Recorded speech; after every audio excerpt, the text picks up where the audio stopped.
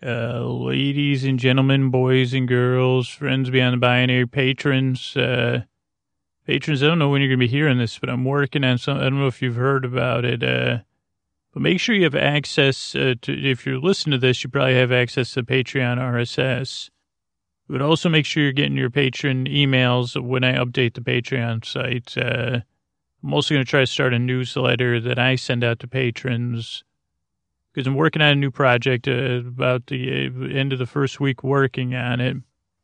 And it's going to be occasionally I'll leak stuff out to the public, but mostly this is going to be as it develops a patron pub only. So you need to have access because it won't be in the RSS feed because that's for sleep podcasts. And so make sure you're like, it'll probably be like a weekly update by email if it comes through email. Anyway, thanks for supporting the show and let's get out the show.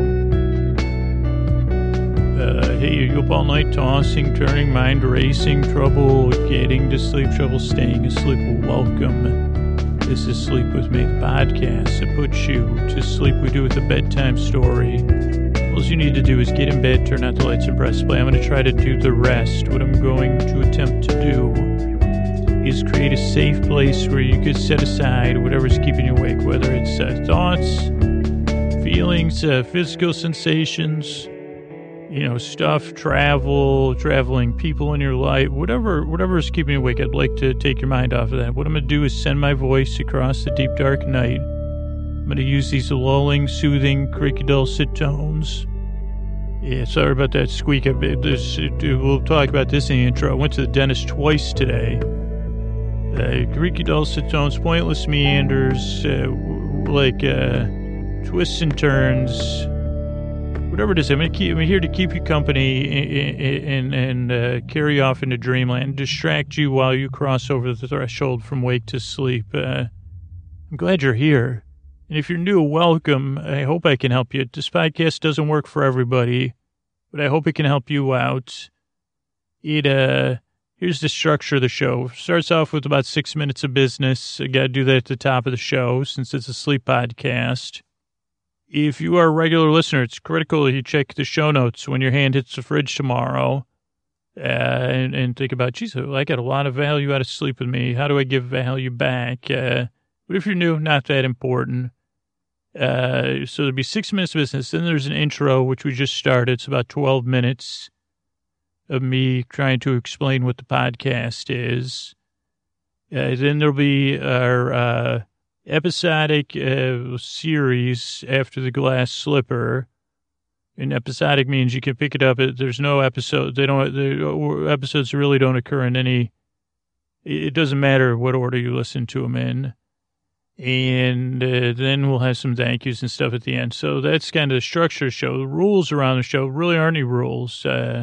You rule here. You're the listener. I'm here to help you fall asleep. So if you shouldn't feel any pressure to listen, I'll be here to distract you, to somewhat engage you, and to try to put you at ease, keep you company, as I said. But this is one of those podcasts you only got to kind of listen to it, just barely listen. So that's that part of it. And then, what was the other? Oh, and then, even though it's a sleep podcast, shouldn't feel any pressure to fall asleep. I'll be here about an hour, and I'll be here talking at a nice, hopefully leisurely pace. It was Agatha, Cinderella's stepmother, will take over for me, but she's got a nice, calm teacher voice. And you just drift off whenever you feel like it. This podcast is more here while you fall asleep than to put you to sleep. That's just kind of the best way to explain it. And it was a few months ago that I made an episode about going to the DENTIST. And then, here's a couple of things about me. This might be things that qualified me to make a sleep podcast. One, I'm terrible with appointments and also authorities. So that's why going to the dentist is kind of like a double, trouble for me. And that's what I'd title today, Scoots' Double Trouble. But actually it wasn't trouble. But so I'd been at the dentist maybe a month or two ago with a situation that needed to be dealt with one of those pesky, cavities or whatever. And then the dentist said, well, you got to come back. You got to fix this other thing in there. And I said, okay. And then I'm not good. Like I said, okay, yeah, I don't know. I don't know why I have anxiety around making appointments. I wish they just had some barcode scanner they could shoot your forehead with it, and it'd go ping, and then the appointment would be in your brain, and you'd get notification. I mean, I realize they have that on your phone, but I can never do that fast enough to where it doesn't feel awkward when I'm standing there. And I usually lose the paper, but usually, so I stopped asking for a paper thing. And they'll text you, but they'll only text you a day ahead of time. I need a text 2 or 3 weeks ahead of time every day from 2 weeks ahead of time. So anyway, I'd made the appointment 2 months ago, we'll say. And I had a vague idea that it was in September. So then I was positive it was last week, but I didn't know what day. So then on Monday I called. And I had a busy week last week. So I said, listen, I got something going on. I can't make it to my appointment this week, which I think had already moved it once. And they said, well, that's great because your appointment's the week after. And I said, great, what time, what day and what time? So I wrote it down. So I went to my appointment today and I had to get something repaired or some such, I don't know. They had to change my oil. And so I was there, and I still hadn't had my teeth cleaned because I've been having to because the last time I went, they said you could listen to that episode, but I had been avoiding going until I had to go. So they said, okay, now that you're done with this, getting this fixed, you could get your teeth cleaned. Go up there and set an appointment to get your teeth cleaned. And my brother, baby Kenneth, is he's my youngest brother. He's getting married. By the time you hear this, he'll be married. But I was hoping to get my teeth cleaned for his wedding, so at least it didn't look like I was from before a Renaissance that I was living in like a Stark, like a car. My teeth are they say, "What are you in the car? Are you from the Car Stark family?" That's a Game of Thrones joke that But I say, yeah, I eat a lot of, I eat tea leaves. That's why my teeth look like that. But so they said, so then I went up front and I said, okay, I got to make an appointment to get my teeth cleaned. And I had my face numbed. And she said, well, geez, could you come back in a couple hours when your face is not numb? Because we have a couple cancellations. And immediately I said no, which I don't even understand why. I should have said yes, but then I said, hold on, let me think about it. That was some wiser version of myself. And I said, yeah, let me come back in a couple hours. Let's get this over with. And here's some free advice. Don't go twice to the dentist in a day because you're really I don't like sitting still that long. You should have brought a fidget cube. And I forgot to ask for the dentist on my second visit to say, can you get some fidget cubes in here? Because I do a lot of clasping of my hands. And I'm not even, I'm not even that phobic about the whole thing. I just don't enjoy it. Who would?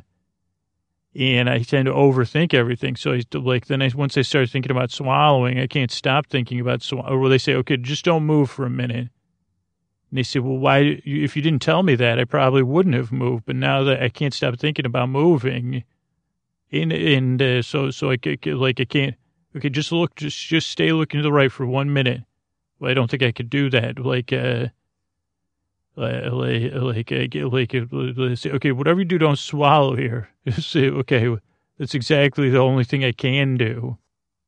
And I even was listening to a podcast, but of course that created an issue where I said, are you taught? I only had it in one ear anyway. And it can be pretty loud at the dentist. I'm joking. I mean, with the stuff, I was thinking of another joke that I won't say, but, it's that was another issue. I said, what were you talking to me? I can't hear what you're saying. Don't talk. Oh. Sorry about that. Hey, Dave, sorry. What was my point? Well, these are the kind of things that go through my mind at nighttime, and maybe you've experienced them. Maybe you have something physical keeping you awake or something more feeling based or whatever, or situational. But for me, a lot of times it's that same brain. You know, I only have one brain. I mean, I only have like a 20% of what the brain I was born with left.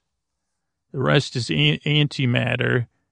But so at bedtime, it's the same thing. Okay, the best way to fall asleep is not to think about it. That's what they used to tell me when I was a kid. And I'd say, well, how can I not possibly think about going to sleep when I want to go to sleep? And it can't, okay, well, you can't think. Don't think. And I say, okay, all I can do is think. I don't know what that even means. Let me think about that for a minute because I don't understand what, so I got to clear my head. Okay, I got to keep my head clear. Definitely clearing my head now. Got to keep my head. Okay, what does that mean? Oh, well, I shouldn't be if only you weren't making these talks like you were thinking about. If you only weren't thinking, not thinking, you wouldn't be well. Why are you on my case about not thinking? That's what I'm thinking about now. Is that you're on my case? I'm sitting here trying not to think, and you're telling me that I'm thinking when you're the one thinking, and you're putting me under the. Now I'm thinking. I think, well, how do? Well, if you were nicer to me, maybe I wouldn't be shaming you about not thinking. Well, maybe why don't we try breathing? Okay, I'll try. I tried that today, and the only thing that worked was that sometimes you can do a little this is why the fidget cube would be good. I'd say, okay, let me stroke my phone for a few seconds. That worked for 45 seconds of the 2 appointments I was at. So next time I'll bring a fidget cube, a podcast and a fidget cube. And if any dentists are listening, I'll tell you what, you get those fidget cubes, you could probably sell them. You don't even have to give them away. Or how about this? Hey, Crest, you listening or whatever multinational corporation owns you? Oh, wait, my brain just said there's only one company that makes toothpaste. You're probably right, brain. Oh, sorry, you're the left brain. I was meaning more in general. You know what I meant. Okay. Are you the one that keeps me up at night? Oh, that's the other side. I don't think it is. I think you're the intellectual one, right? Not with me. Oh, that's hilarious. Anyway, I got podcast listeners here. Now I just got tripped up by my brain. Oh, what I was saying is, Crest, if you're listening, you would have to pay me, but why don't you put some branded fidget cubes out for the kids and the parents and the fidgeters? Actually, one would be good, would be an Aquafresh one where you could spin the Aquafresh, the idealized version of toothpaste with the 3 different colors. I'd like to rub my thumb back and forth on that. And then, maybe some teeth, some rolling teeth. Maybe there could be just a set of molars that I could I wouldn't mind rubbing my thumb on a plastic molar. That would be nice. So that would be 2 parts of the fidget cube. I do like the buttons, like the dice buttons or whatever on the one I have. So I don't know. And then maybe, how about this? Like a brush, that probably feel pretty good. Might not last so long, but you could have something brush-like. That would be very nice for self-soothing. Holy moly. Are you hearing me? Any of the ADA compliant toothpaste? Also, I ask this every 6 months or so when I buy toothpaste, how come Aim and Close-Up are so cheap? Because that's the 2 that I buy. I mean, I know Close-Up doesn't help me get Close-Up because it doesn't come with maybe if there was a prescription blend that had something beta blockers in there. Close-Up, now it's beta blockers. How come those 2 are so cheap? Because those are the 2 I buy. I say, Aim, 99 cents. Aim it over here because I'm not paying $4.99 for a 4-dimensional toothpaste. It doesn't exist. Also, this is great news this morning. Weird timing. Maybe it was last night. I found a half tube of Aquafresh. I do like Aquafresh, and that's a nice word. I think I always wanted to use this as a kid. But when you have a bunch of kids, you just get paste. They say, whatever comes in a paste, we don't need any gels at this home. But so I found half a tube of Aquafresh when I was looking around in this cabinet, and I said, I wonder why it's tucked back here. Might as well put it in my mouth, which I did, to brush my teeth.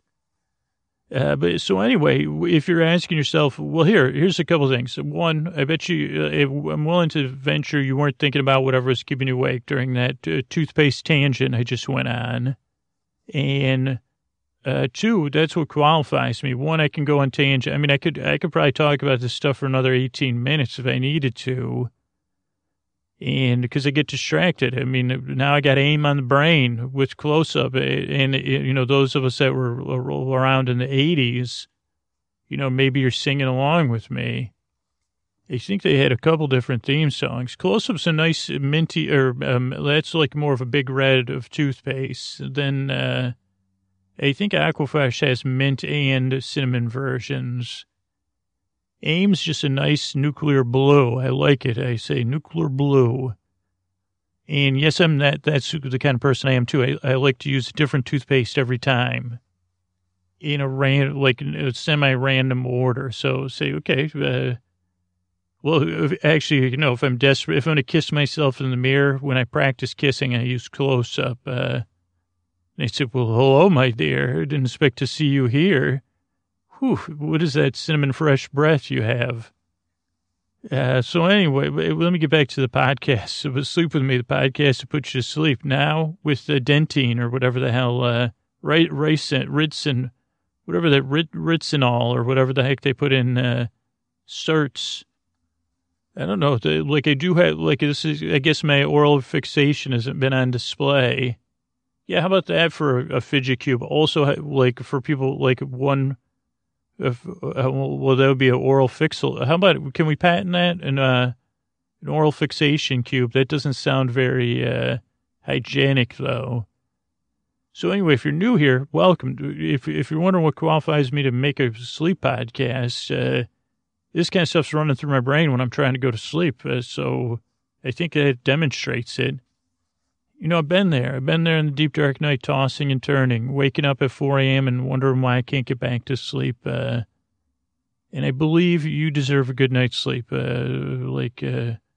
Sucks not being able to sleep. And I hope I can help. Doesn't work for everybody, but I hope it works for you. Give it a few tries.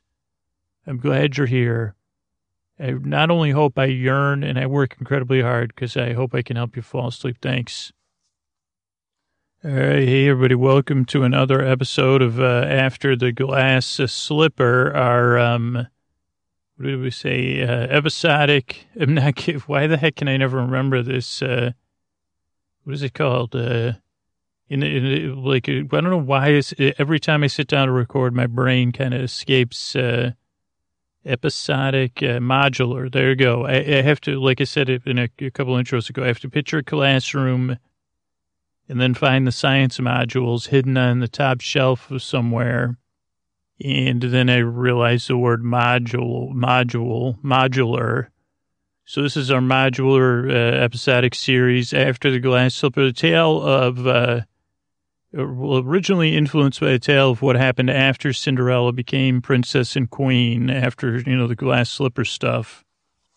Where we end up kind of following her stepmother, Agatha. She kind of tried to share her side of the story. And then, her life's we got a glimpse through the window on her life, which has been action-packed.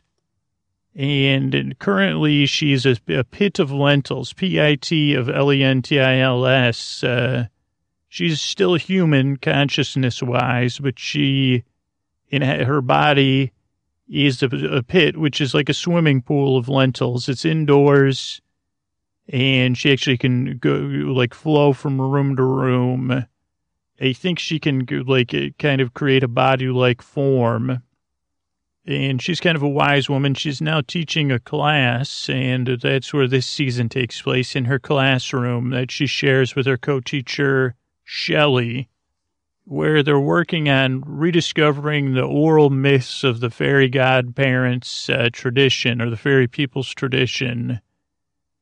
And, that's about it. And I guess, I don't know if it's fairy tales, if it's fairy tale myths, like folk tales, I guess, fairy folk tales, I guess you'd call them, or myths, those are two different things, I think, too. I don't know.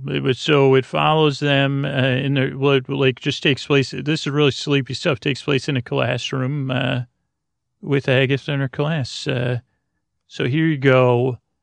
I'd like to introduce the person that introduces the series. My favorite person to play card games with, except for Flux, because I still don't understand how that game, like, I still don't understand that game. But, like, I still have a box of cheap-ass games that I get him to try to play with me. Here you go.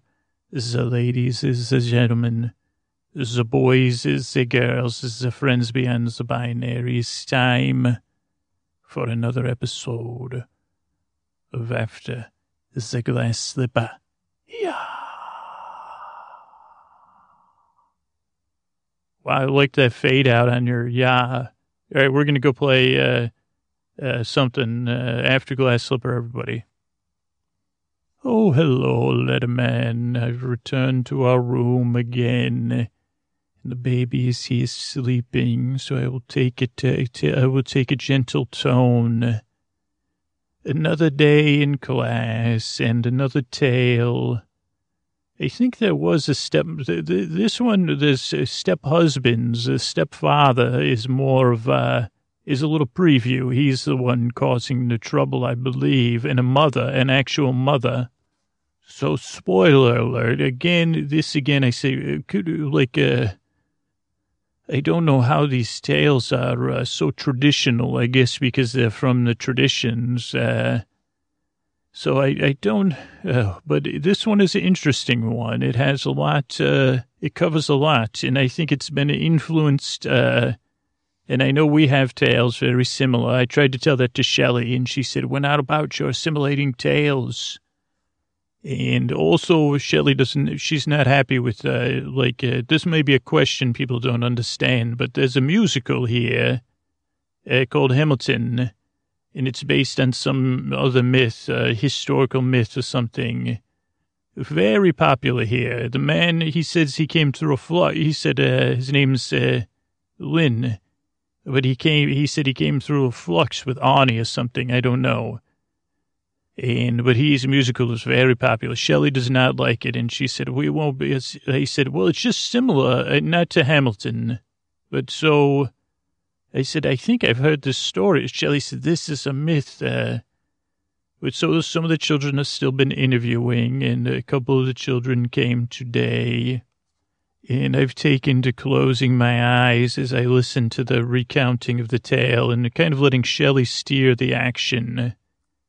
And like it's going well, 3 or 4 weeks in a row. I've just sat there and listened and kind of imagined the tale in my mind, and then imagined coming back here to our room, and you sleeping there on the bed, a man of letter, a letter man, being soothed by my voice, and the baby napping there, and I, a lentil-based woman, a woman made of lentils, but the lentils will not make me. I mean, I can make the lentils into things. I wonder if anyone ever wondered, this is something I do to comfort myself. It's strange if you were a human, but I will make a ball of lentils in my lentil hands because it can control the density. So I can make hands, then I can ball up a ball of lentils to comfort myself. And when I'm I said, am I the hands comforting the ball, or the ball being shaped by the hands, or what is so comforting about this? So I will cup my hands and form a ball and close my eyes and imagine I'm here, lying here, as I, kind of can do here. Sometimes I'll just lie in my own lentil pool here and imagine I'm in the bed with you, a letter man. And the baby, and resting and napping as the two of you do. But this tale started, actually we got in after it already started. So it starts with a queen, and there was some debate with which I said it's nonsense, because Cinderella's queen, correct? She is the ruler. I mean, I guess she is the first... How do I explain this? She's a new queen, right? So her children, her husband is Gonzalo. He is not a king because she was queen. She chose him as a husband. He's not a ruler. He's just a mate. And she is a ruler. And I think, I don't know, he's just Gonzalo, the shepherd boy. I like to call him the king regent, but I don't think that is correct. I've been told. And I said, I don't care to be correct. I am right. But so, what was my point? So, let's see. So Shelley, no, not Shelley. She was correcting me. She said, but so she's queen. And her children will be, could take the throne, but we'll see if they qualify, baby. Are you listening? And your siblings, I hope you're listening. And this tale starts very similar, but a little bit stranger. There was a queen and a king once upon a time before this story even starts. There was a queen and a king who happened to be brother and sister, by the way. And I'm closing my teeth when I say that because I'm making a point without having to say anything to make the point. But they were brother and sister, and now they were adults and king and queen. And they had 6 daughters. No. Oh, you see, I'm so judgmental, I'm already off. They had 6 sons. But the queen, she was the royal one, but I think he was still king. Oh, no, they're brother and sister. That's why. They're getting mixed up because I'm blushing too. But so they were brother and sister. They had 6 sons. I don't like to think about it. That's why I'm trying to get through this. Then that king moved on to another world, to another plane of existence. And I imagine the queen said to herself, I wonder what it would like to be married to someone I'm not related to. And maybe that would be better. And so she married another gentleman who became her husband. And much like Gonzalo, he was not a king. I think they call, anyway, we'll get to it with the next part. But they had 6 daughters together. So she had 6 sons and then 6 daughters with this gentleman. And she must have been very vibrant, for at some point he passed along to another world and she was single yet again. And she said at some point, she decided again to remarry a 3rd time. And she married someone who he was going by Prince Consort or Duke or Prince Consort, I think are the terms. And he married her, and he was an ambitious man. I can relate to this part of the story. And she said to him, listen, I'm done having children. I have 6 sons. I have 6 daughters. I'm good.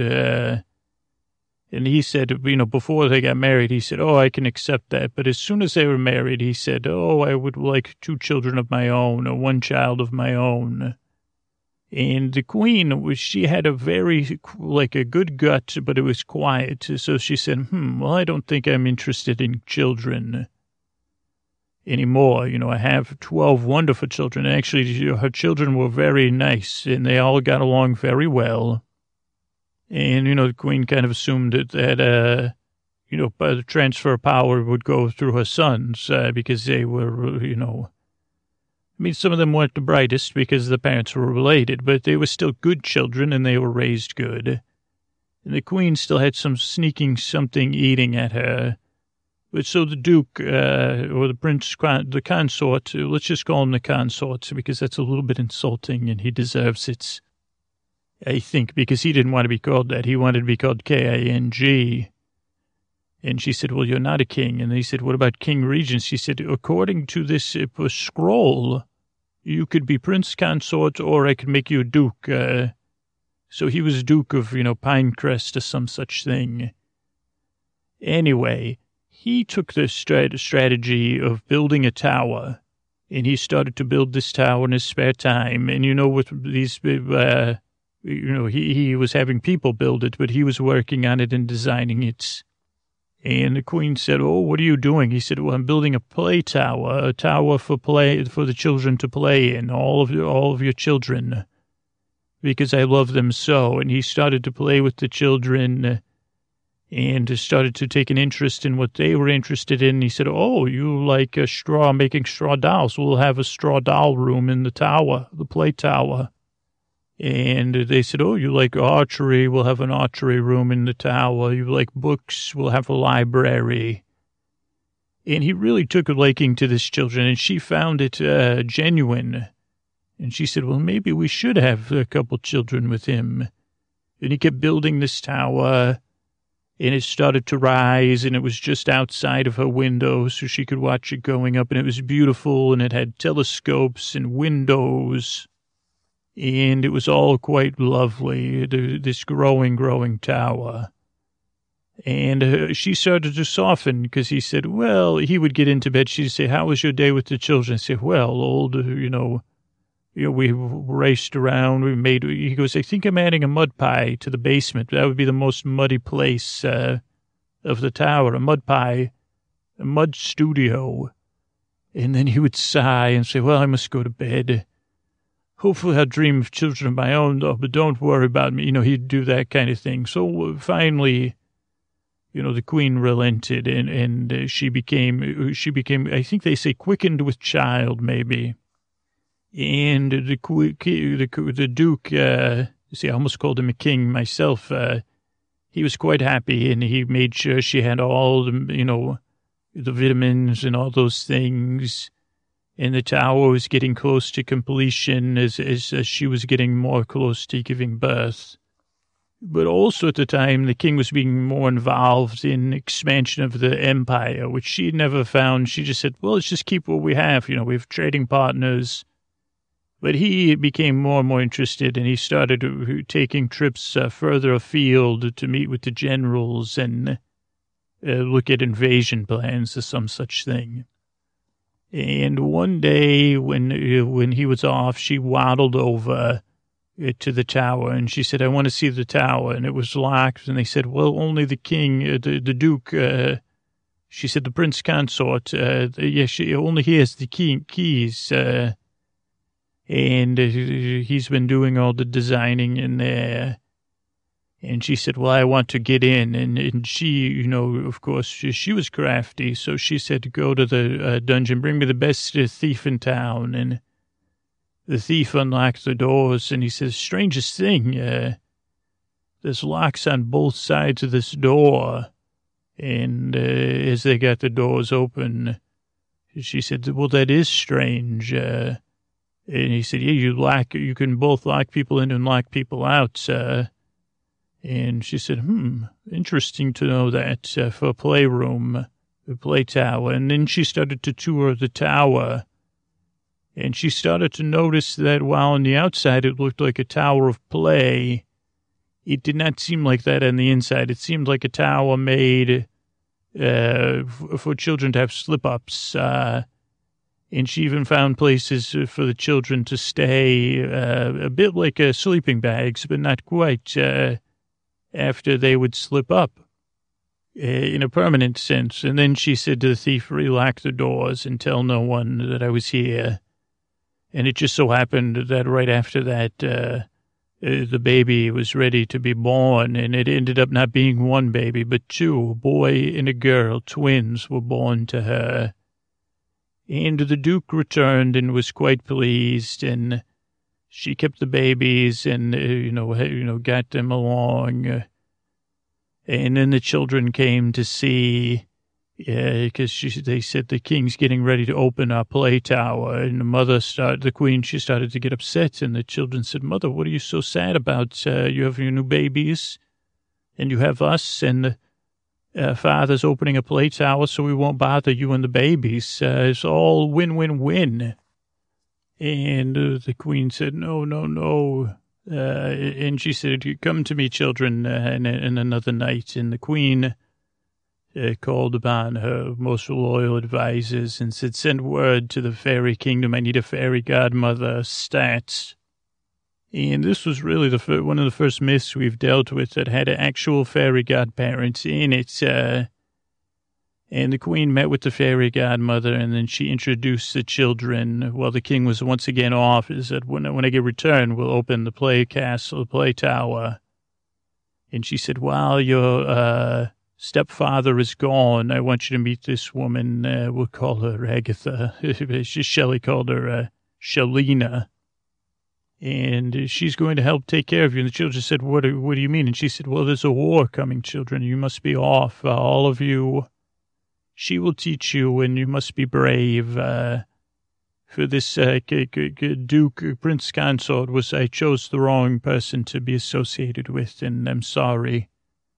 And when it's safe to return, I'll rise a pink flag at the top of the play tower, and you'll know you could come here.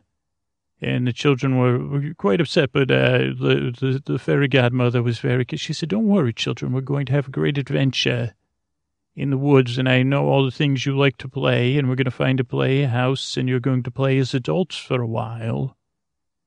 And so she took all 12 children deep in the woods to a cottage that had plenty of room and was in a wonderful part of the woods. And she said, this is where you live, and she taught them how to cook and how to clean, how to gather and how to hunt. And the children were so delighted. And then she took the children to one side of the cottage, and on the side of the cottage grew 12 vines of ivy. And she said, if ever your father comes or his army comes, these vines of ivy, you could never touch them unless he comes, and it's an emergency, and then just rip them down, and you will be safe, but only an emergency, because it'll be a complex safety maneuver. But it'll, call me and I'll gather you up. And they said, okay, we won't touch the ivy. And she said, I must return to the fairy world to go be assigned to another family. You will be safe here for now. And to keep watch occasionally over your mother's castle to see if there's a pink flag flying. But otherwise, just enjoy playing house. And so the children began to play house, and they did well, and it was like the opposite of a play. They they were playing in a good way, and there was nothing desperate or sad about it, and so that was nice. And meanwhile, back at the kingdom, the queen was raising her son and daughter, and time was going by, and they were growing and getting older. And meanwhile, the Duke was expanding ever more heartily, invading other kingdoms, because she had told him the children ran away in the night and they probably would never return. And he said, interesting. And, there's a part of the story I've totally forgot, which is important, is that every one of her children on the back had a birthmark that looked like a moth, even these two children. So the 6 boys with her first husband, all had a birthmark with a moth. Her 6 daughters with another husband still all had a birthmark that looked like a moth. And these 2 children also had birthmarks that looked like moths. And it'll be important later, maybe. I think so. I can't remember. Sometimes I was drifting off, relaxing so. But so the king was expanding, the children were growing, and the king had obviously forgotten about the play tower. And at one time, the brother and the sister, when they were playing, they snuck into the tower. They found a way to unlock the doors. And they got in, and the mother looked down and saw them going in, and she ran down and said, come out of there immediately. And they said, what is this place, mother? And the mother was very upset. She had been using cognitive dissonance to deal with the losing of her 12 children to moving to the forest. And they walked through the tower together so the mother could keep an eye on them. And they said, what are all these things? There's 12 desks, and there's 12, sleeping bag type containers for sleeping in. And there's 6 dresses in black of different sizes, and 6 little suits in different sizes. What are these things? And she said, well, you had 6 brothers and 6 sisters, my children. They said, no, we don't. We never did.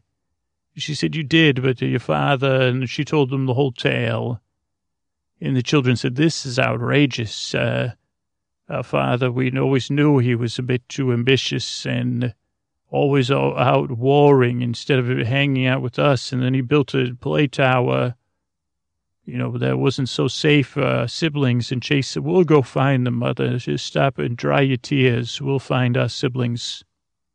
Now, meanwhile, back at the cottage, the other children, the stepmother came in one time and taught them about the musical Hamilton. As I said, that was a popular thing because of some flux, but mostly the children, because they were children and she didn't spend, so the boys became enamored with the idea of dueling, and they were always playing dueling, but also the children were very unhappy. The children needed someone to blame, and the stepmother said, don't blame yourself, or the godmother. She said, don't blame yourself for these events. Blame your father, and of course, or your stepfather. And the children said, but he's an authority figure, and we've been conditioned not to blame or be angry with authority figures, so we need some other figure to be angry with. And the stepmother said, but then the children did it themselves. They said, well, a brother and sister, that's who we're angry with. If we ever see them, we will duel them. Just like in Hamilton, the musical, which glorifies dueling, by the way, though I find it delightful too. But so they were doing that and practicing different kinds of duels, I guess, and just flourishing. And hopefully there was nothing like it was just they were playing house. Now, meanwhile, the brother and sister started looking for their siblings, and they finally found the woods, and they finally stumbled upon the cabin. And it was one day when all the other children were out, except for the youngest brother and sister. You know what I mean? From the first husband and the second husband. And it was a hot day, so the boy had no shirt on, and the sister had no shirt on. And they wandered up to the cottage, and they said, hey, hello, we could use some water. It's a hot day. And the other brother and sister came to the door, and they said, oh, hello, your children wandering in the woods. We're children that live in the woods. And then this one girl, she gasped because she saw the moth, that they both had moth birthmarks, like all of them. And the brother said, where do you come from? And they said, from the kingdom. We're looking for our siblings, 12 siblings in total, 6 boys and 6 girls.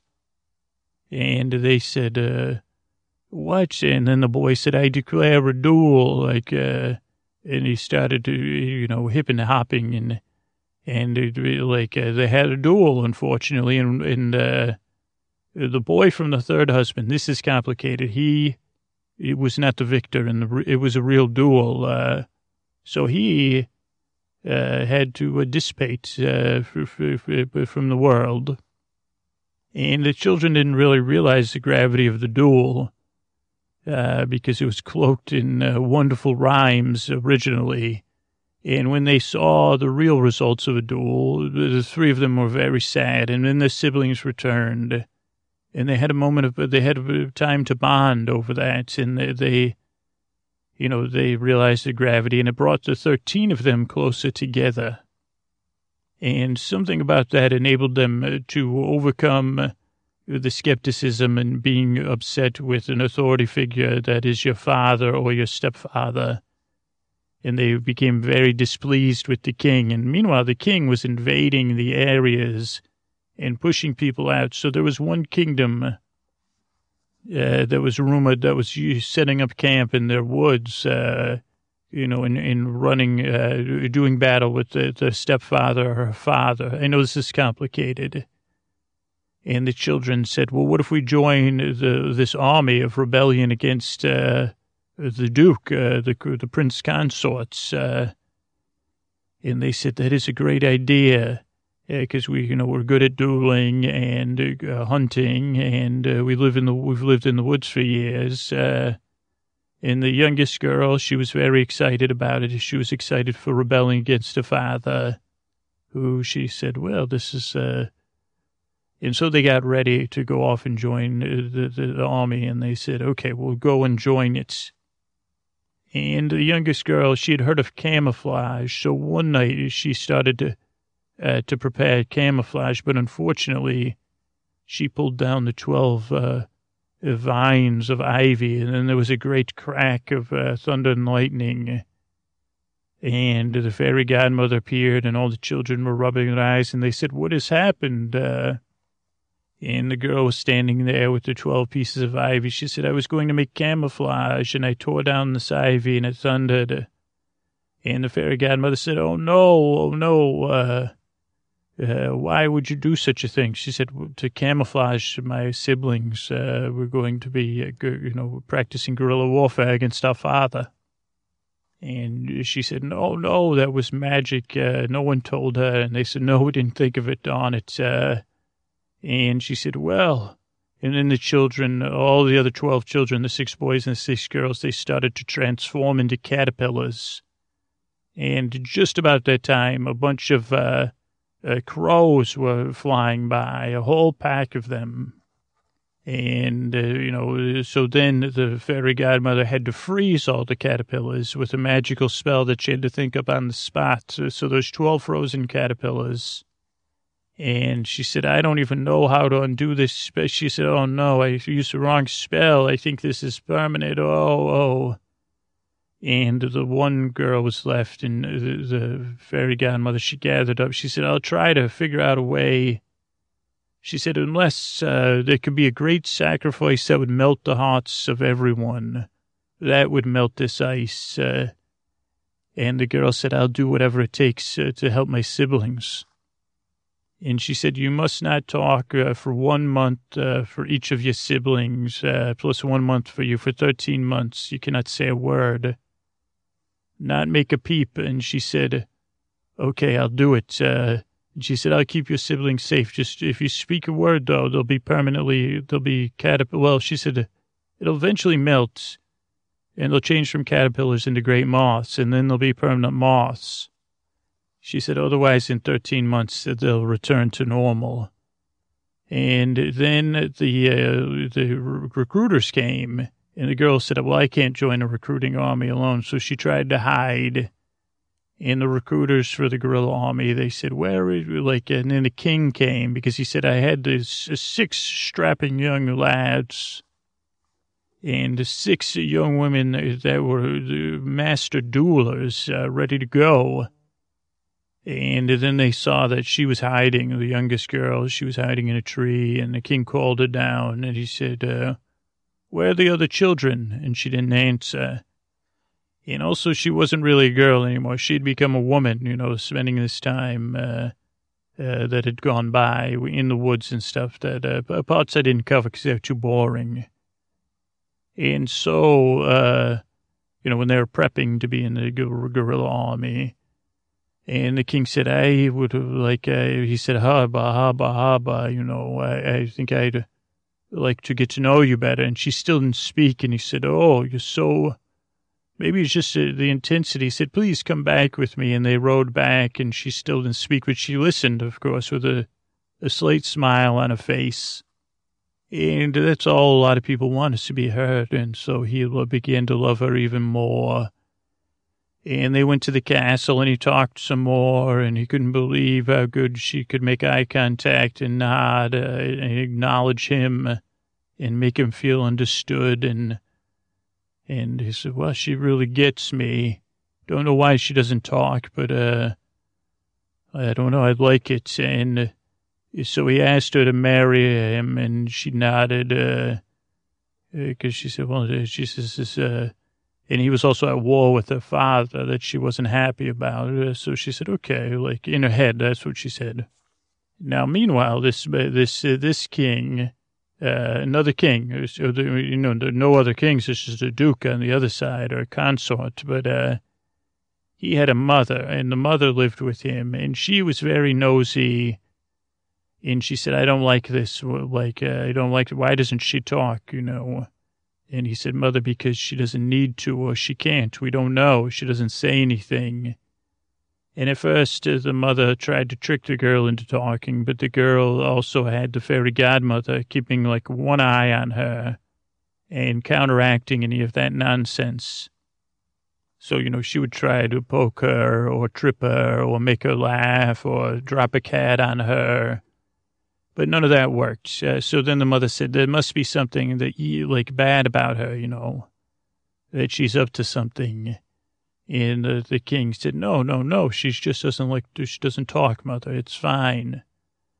And then the mother said, people that don't talk think they're better than me.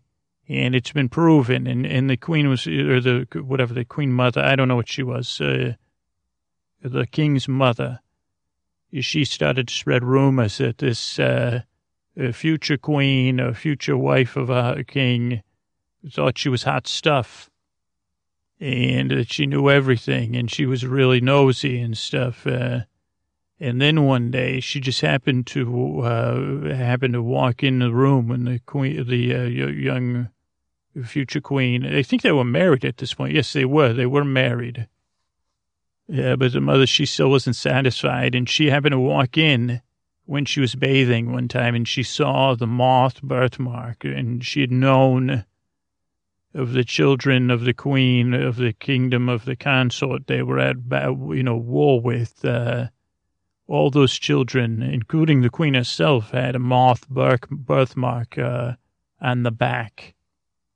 And once this was knowledge, she publicly stated it, and then she called a trial, and she used a proper parliamentary procedure so the king couldn't stop it, and then it was a public trial, and the king said, why won't you defend yourself? And he said, the punishment is to go up in that tower, because they had a tower for punishment. And the mother said, and we're going to set that tower up aflame, they say. And she said, she didn't say anything. And then the mother, showed her back and said, see, she's a spy from the kingdom that's trying to conquer us. That's trying to take us over. And the king said, please just say you're not a spy. This is part of parliamentary procedure. You have to say something. If you say nothing, you're guilty. And she still refused, and the trial dragged on. And they put her up in the tower. And, then it went through parliamentary procedures also slow. So she was finally the appeals process ran out. And they set a date to light that tower up. Now, meanwhile, there'd been skirmishes with her father's thing. And it just so happened on the day she was expected to be gone, her father had decided that day to make a secret invasion. So right when they started the smoking of the tower, her father just happened to be invading, and unfortunately, it was a really secret, super thing. So that king, he was gone. He was wispy like smoke very quickly. And but of course, the king's mother, she was like, "Oh, I'll help." She was not very loyal, even to her son. She was only loyal to herself. And this was the Duke that was invading. Maybe I mixed that up because I'm so confused myself. But he said, what is this smoking tower? Because they conquered pretty easily with the mother's help. And she said, oh, it's one of your children in there. She's turned tail against us, and there's nothing we can do. And the king said, well, maybe she did. She married, my daughter married this king. Oh, dear. And meanwhile, this was smoking. Now, also, it had been 13 months, which is key because all of a sudden there was thunder and lightning cracked the sky. And just when it looked like the daughter was in trouble, 12 moths flew through the air, giant moths, encircled the top of the tower. And the daughter went out a window and got on the back of the biggest moth, and the moths flew and they fanned the flames, and then they flew down, and she pointed at her father, the prince consort, the duke, regent, whatever, and the mother of the king. And some of the other moths picked them up and dropped them right in the tower. And then the tower was gone with those two in it. And the people cheered, and she said, well, technically, that makes me queen. And then the moths landed. I think this was after, she said, technically, and the moths changed into her brothers and sisters. And they all hugged, and then they all, they said, well, geez, who's in charge now? And then they went back to the kingdom, and the mother was still there. And the first thing they did is rip down that play tower.